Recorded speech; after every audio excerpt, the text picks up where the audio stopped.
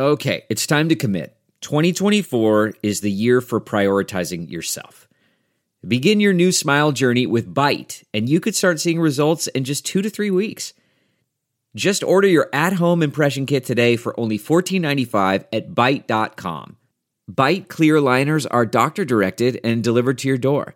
Treatment costs thousands less than braces, plus they offer financing options, accept eligible insurance, and you could pay with your HSA, FSA.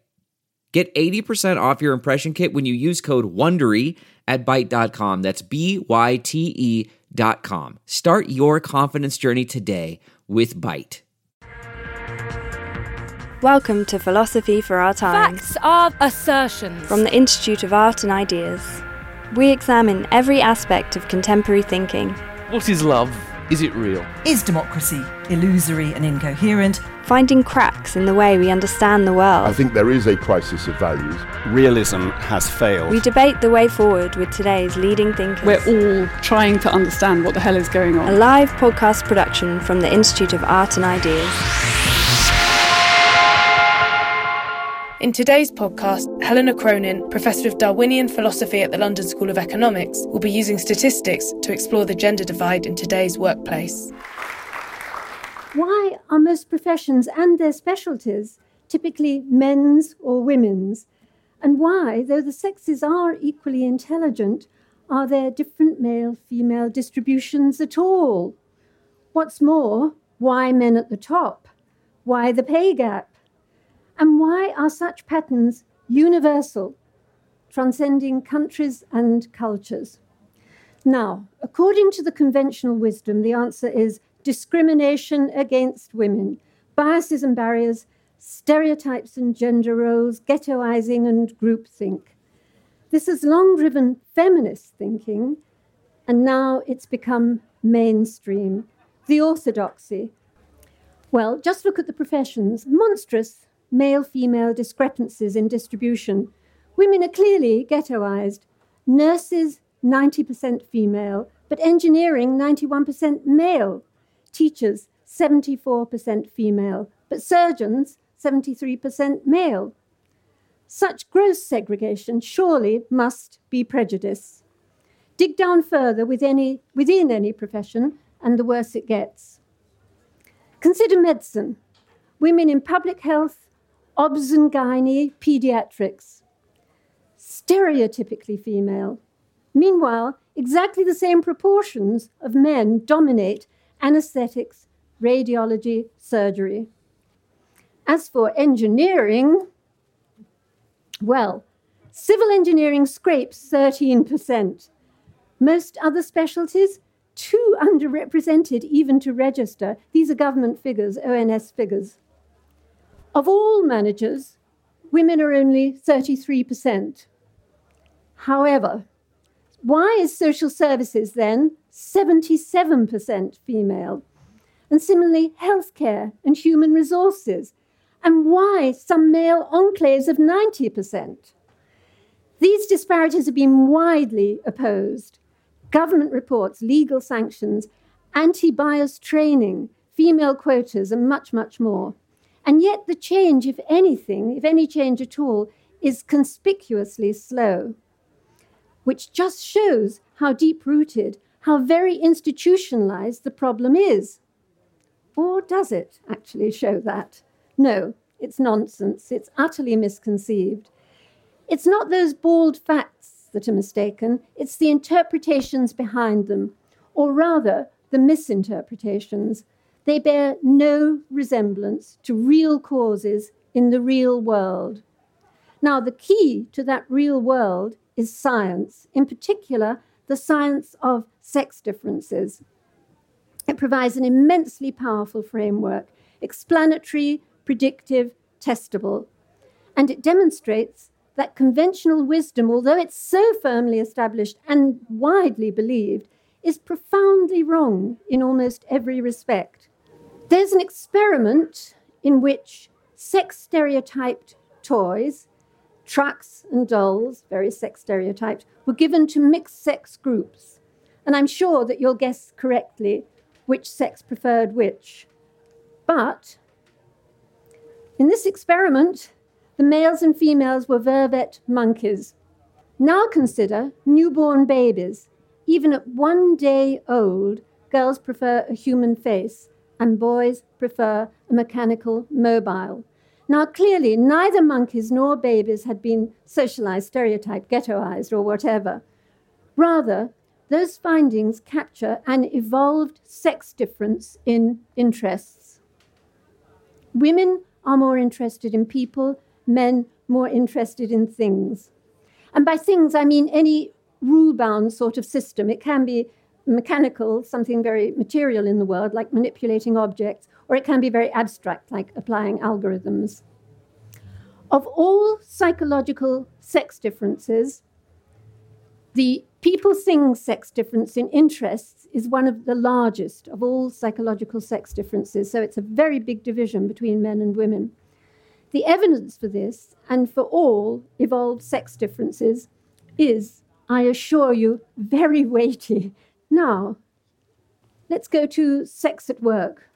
In medicine, females are clustered in people-oriented specialties, males in high-tech, and that's getting very high-tech now and very male. And the same with surgery. As for the egregious case of engineering, well, civil engineering is by far the most people-oriented of all engineering. It provides schools and sanitation and water and transport. So 13% of women in engineering did enter their preferred specialty. There were no biases or barriers.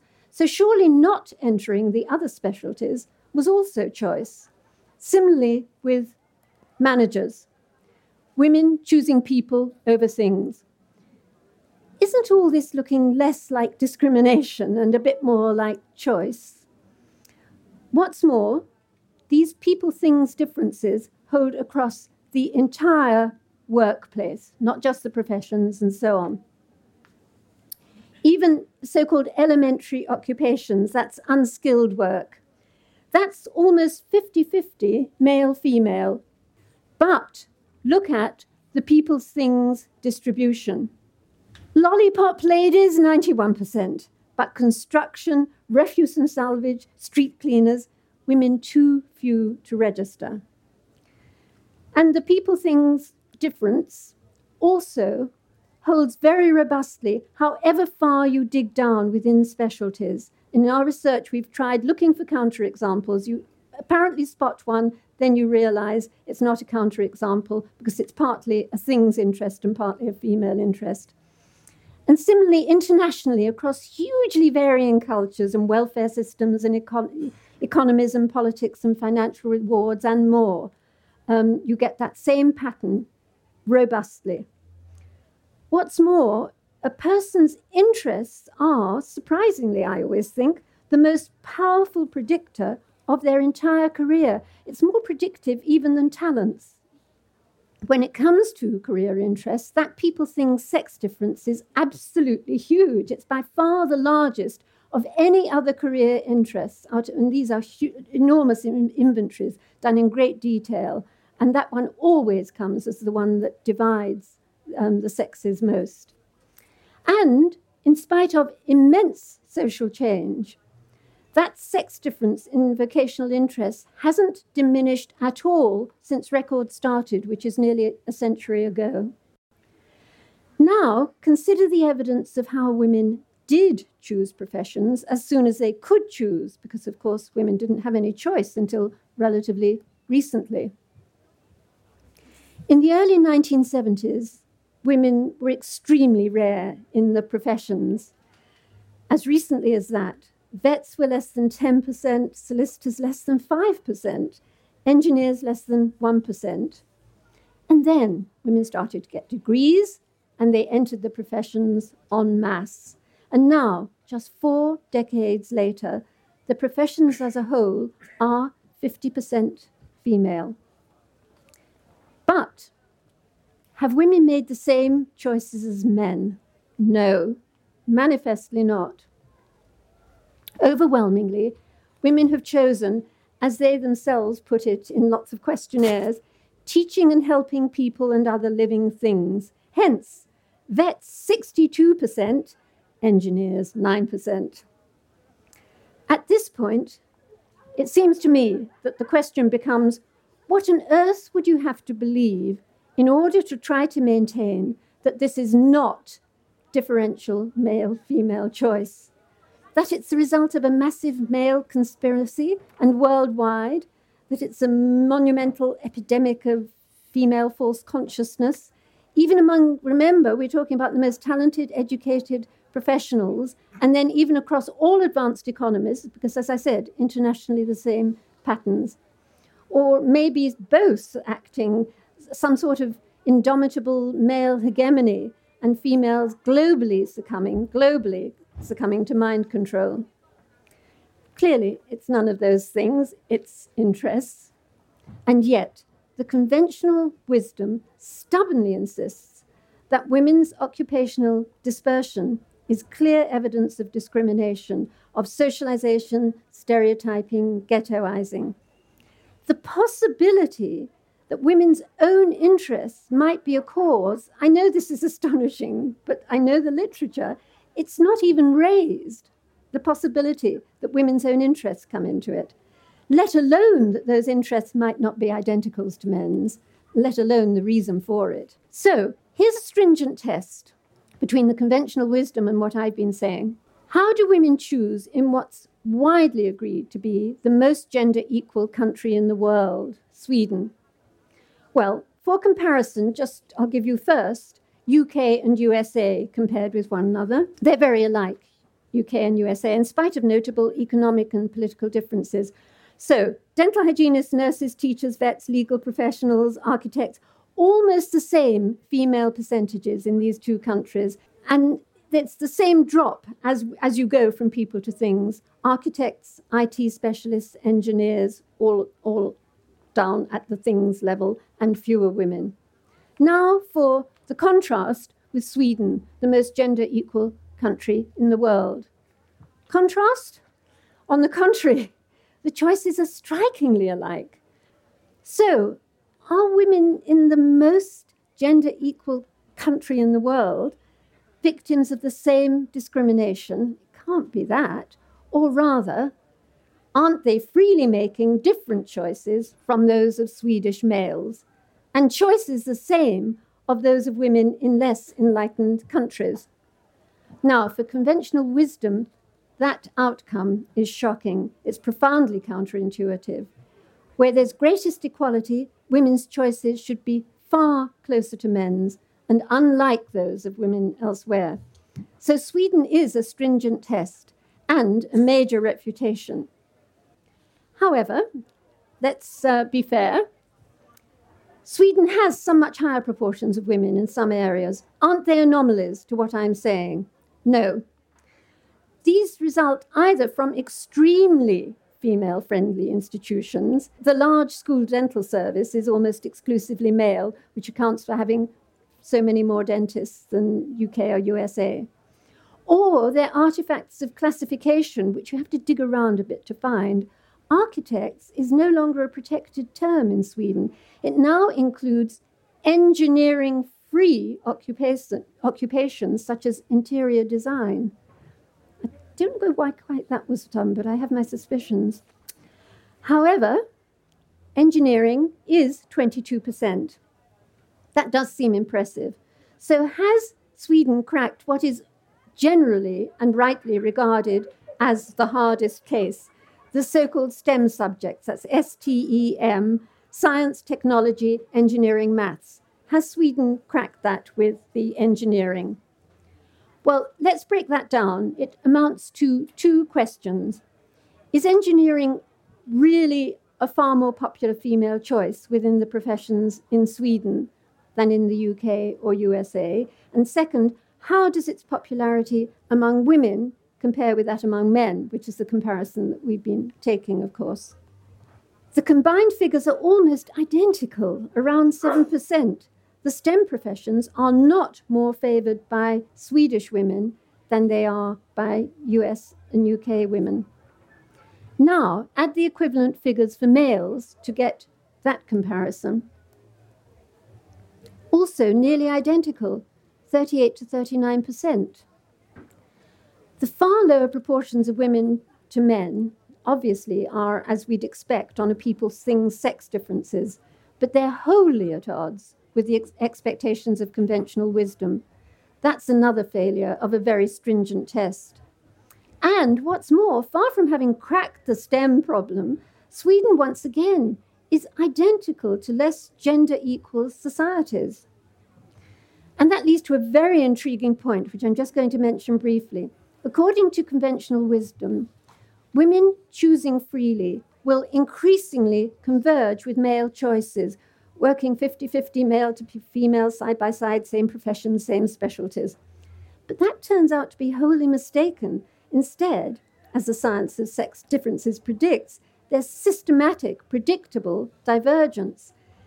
And there's increasing evidence that occupational divergence is just one instance of a wider male-female divergence in today's world. The more gender equal a country is, the greater some, not all, the greater some sex differences become. I'll give you one striking example.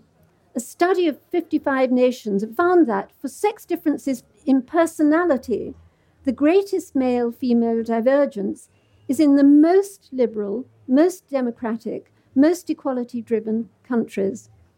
So, as those barriers fall, the gaps widen, and in ways that are predicted on Darwinian understanding. It turns out that difference is evidence not of oppression, not of discrimination, but of choice. And that brings us to policy. Just our one insight from the science of sex differences has proved to be richly explanatory and predictive. And that's solely a difference in interests, not even in talents or other career-related differences. And adding additional scientific insights, and you can explain far more, both about the distribution that we've been talking about and about other contentious differences, such as the pay gap and men at the top. By contrast, the conventional wisdom has no serious predictive or explanatory power. Where it can be tested, it fails spectacularly. It collapses under scientific scrutiny. We've seen some examples just now. And to use sex differences in distribution as key evidence is completely specious. We've seen that evidence of disparity is not evidence of discrimination. Evidence of disparity tends to be the main evidence that is shown by conventional wisdom. But we've seen now that is not evidence of discrimination. In fact, it's evidence of choice, which makes you wonder about the pursuit of 50-50 and why this is being pursued. Because conventional wisdom began, rightly, with an injustice, women being denied choice just because they were women. But it's now morphed into a deeply misguided quest, a quest for sameness of outcome in males and females in all fields. And yet it seems to be blithely unaware of this very alarming mission creep. So policies increasingly try to promote identical 50-50 outcomes without asking what on earth has that got to do with discrimination. Even the Institute of Physics, which should know better, concerned about our desperate shortage of scientists, which is a deep concern, decided that the problem was, quotes, a gender imbalance in school science. So what was their solution? Get more boys out of science and into the humanities. And so that way you get greater, quotes, gender parity in both disciplines. That really was one of their suggestions. The quest for 50-50 trumped the quest for more scientists. The 50-50 policy is so incoherent that there are flagrant asymmetries that go unresolved. I'll just give you this example. The most dangerous and dirty occupations in the UK are male. There are too few women even to register. If 50-50 is really a serious goal, why not start here, where the greatest changes could be made, rather than in the professions where it's already 50-50, male-female overall? That really can't be taken seriously. 50-50 policy, indeed, rests on a thoroughly pernicious conflation of equality and sameness. And as we've seen, equality is not sameness. Finally, on science-free policy, it's no surprise that policies that spurn the very notion of sex differences persistently fail to achieve their goals. Well, how could they succeed when men's and women's life's priorities are not identical? Worse, science-free policy, because it turns its back on the real causes, it invites unintended consequences that are really downright perverse, outcomes that are directly at odds with the very goals that the policy is designed to achieve. The Nordic countries have for decades led the most gender-equal policies and proudly led it. They now also have more perverse consequences than many gender-less equal societies. For example, segregation, men and women in the labour market. Their labour markets, this is their statistics and their comments, not mine. Their labour markets are among the world's most highly segregated by sex. In Sweden, only 14% of women and 5% of men have occupations with an even sex distribution. Otherwise, as you have seen, they're mostly like ours, but worse as well, if you think that's a problem, worse. And then men at the top. In the USA, 28% of CEOs are women. In Sweden, only 16%. Again, partly as a result of, quotes, gender equality policies. And the gender pay gap is very large at the top, extremely large at the top, much larger than here and in the USA and so on. And that's, again, because of particular gender equal policies. Well, it's a confluence of policies, and just to give you an example of how that works, the very generous, high-quality state childcare, which I'm not saying is a bad thing by any means, is organised around 9 to 5. And that's most readily found in the state sector. Hence, fewer female CEOs, because that's all in the private sector. And that's actually been called, in certain academic papers, it's called a welfare state-based glass ceiling. So it sets a sort of glass ceiling for women because they're in the state sector, so they're not going to be found in CEOs. Relatively few women in the private sector. And that's the same reason for the large pay gap at the top, because that's where you get it in the private sector, and women aren't in the top at the private sector. So such policies have inadvertently created incentives that actually appeal to women, and they're very happy with that, but they undermine the major policy goals that these Nordic countries are trying for. My feeling is ignore science and you reap perverse results. Because if we want to change the world, if we really want to change the world, we must first understand it. And the Darwinian science of sex differences is absolutely essential for social policy, for such understanding. To understand statistics about males and females in particular, Darwinian science of sex differences really is essential. Thank you.